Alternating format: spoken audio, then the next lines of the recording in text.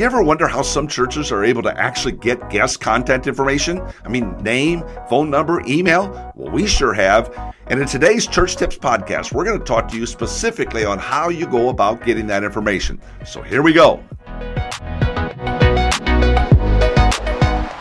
Welcome to Church Tips, the daily show designed to give you practical ideas and strategies you can use to get better, break barriers, and grow the church. Thanks for joining us today. Now here are your hosts, Dick and Jonathan Hardy. Now I'm going to tell you a story of a church that I've been very familiar with for a lot of years, but it's a story of a lot of churches, frankly.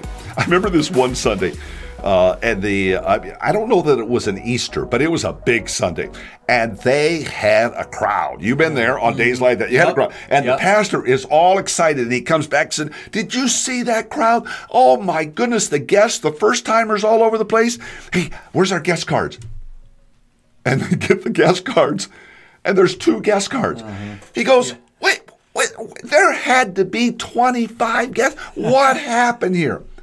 That happens every Sunday of life, where you've got all these guests, and you want their contact information, but they don't give it to you. And today in this episode, we're going to talk with Nathan Teagarden about that particular subject of how to get guests to give you their contact information. Nathan's been a great friend for a lot of years. In fact, I knew him when he was a snot-nosed college kid.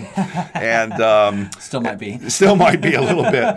But he serves as the, what's your official title there? So I'm the North Campus Pastor and Connections Director. Okay, North Campus Pastor and Connections Director at Summit Park Church in Lee Summit, Kansas City area, Missouri. And he's doing a great job there. And so really he eats, sleeps, and breathes this issue of connections. Yeah. And so we want to talk with Nathan about the things that he would do, and you do Sunday after Sunday, helping get guest contact information. Yep. So, I mean, in a world where privacy is a big deal and the whole thing, where do you start with this? Yeah, absolutely. One, it's so important, just from the story that you just shared. It's so critical, and we're always trying to think of how we can do this. And one of the things where I want to always start is I want to make it simple for guests to fill out their contact information. So, they don't want to use a lot of mental calories because a lot of other things are on their mind. Yeah. If they got kids, they're thinking about that. Everything's new to them. They're processing the service. Maybe for a lot of them, they don't want to be there. Maybe they got invited. Okay, fine, I'll come do this, because someone. But we want to make it as simple for them as possible. Just make it really, really easy. So we try to think through that whole process. Okay, how many steps are involved with filling out this card, whether physical or digital? Is it cumbersome? Is it difficult to understand what we're asking them to do? We want that to be very streamlined and super, super simple. Well, talk to us a little bit. You mentioned digital. So when you're actually up there on Sunday, I mean, I've been at Summit Park when you've done that. Yep. How do you weave in the digital piece as opposed to the write it down? Yeah. I mean, do you still have the write it down? No, we've gone all digital. All digital. Okay, so talk about so that. We pretty much know that everybody's going to have a cell phone. Right. Yeah. And so we just use a service that allows them to text a word to our number. Okay. And so we have them text the word new, but we could set it as whatever. That's our keyword. So they'll just text that word, NEW, to the number that we put up on the screen. And then it feeds back to them. It immediately responds with a link that they click on, and then that is the card that they fill out, the digital card. Yep. Okay, good. Okay, so why should they do this? Yeah. So I think you've got to motivate people, right? As this is really important that we want to have a conversation with you. I think that's important as I frame up and begin to talk about why they should text that word new. I want to motivate them. So there's several things that I'm doing. So it's got to be compelling. Absolutely. Yeah. That is a part of what you're communicating. It's got to be hey, we want to have a conversation with you. We want to meet you. We're interested in you. Yep. And so that's really important as a part of it. And also we do something to where we offer them a gift. We offer them something as a part of motivation to fill it out. So. Yeah, that's good. What's the next thing you do?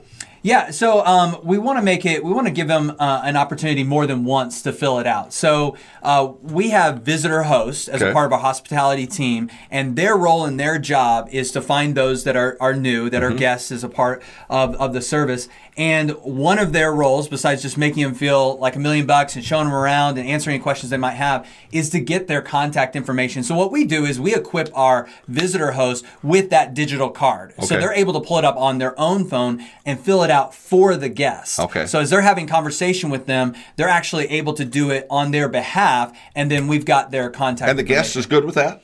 Yeah, absolutely. I mean, you just think about, my wife loves TJ Maxx, and they always ask for your information when you're checking out, and it just seems natural in the conversation. Because that's the way the world is. Yeah, absolutely. Yeah. People are used to giving that contact information, and if there's any hesitation, the visitor hosts are trained to know, no we problem. want to, no problem at all. But we want to help you. We want to answer any questions. We also want to give you a free gift. So, hey, what's your, I've got your name already. What's your contact information? Yeah, that's good. Yeah. It feels like when I'm at Summit Park, it just feels like it's part of the culture. Yeah. I mean, can you talk to me a little bit about that? Yeah, absolutely. So we talk to our visitor hosts, obviously our staff, all of our volunteers. We want to move people down the connections track. We want to help them get connected. And we see this contact information as the linchpin in all of this. This is like the thing that we've got to get, or else how are we going to follow up with these people? Exactly.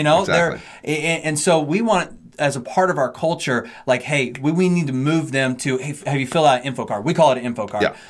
And have you done that? And if we can get their contact information, man, that opens the door for everything else and following up with them. Yeah, that is so good.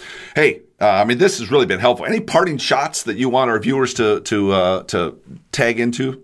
Yeah. I think if you just focus on making it simple, making the process simple, and then getting your team on board, those two things. So really look at your system and process for what you're asking the guests to do, and make sure that it's foolproof. You just want to make sure it's solid, and then getting everybody on board and they're familiar with the process. Those two things will really be the key to getting people's contact. Well, another thing we talked about before we started shooting the video was, I've heard you guys say, we have a no stalking policy. Yeah. That you make them feel very, very safe in giving their information. Yeah, absolutely. Because some people can be leery of that. Yeah. They get all the phone calls and they're like, okay, are you going to call me or whatever? We just want to put people at ease. Yeah. So if they express hesitation, they don't want to, no worries. Totally cool. Can we just get your email? We can back it off a little bit, and that's totally fine. But we do like to say to people, hey, we just want to send you a gift, and that's true. We just want to send you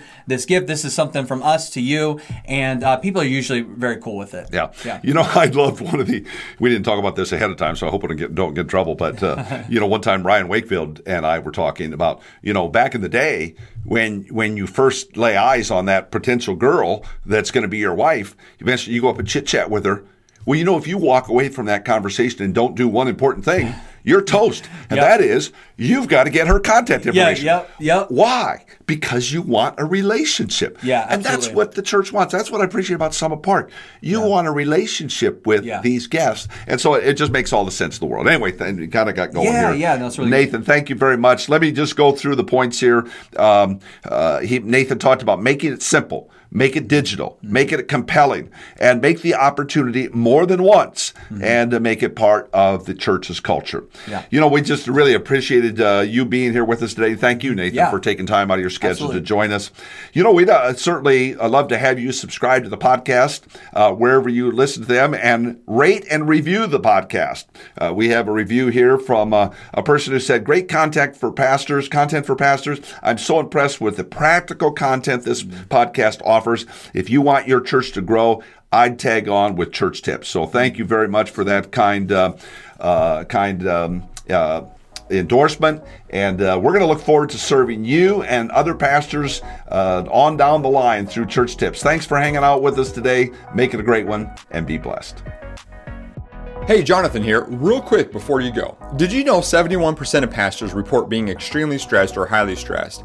90% of pastors feel worn out working between 55 to 75 hours per week. And then get this, 70% of pastors say they have a lower self-esteem now than when they started ministry. Can you relate to any of that? In reality, everything in your ministry rises and falls on your leadership. So investing in your leadership is essential to staying healthy and growing the ministry. And that's why I want to invite you to join us inside the Leaders.Church membership. It's your opportunity to invest in your leadership.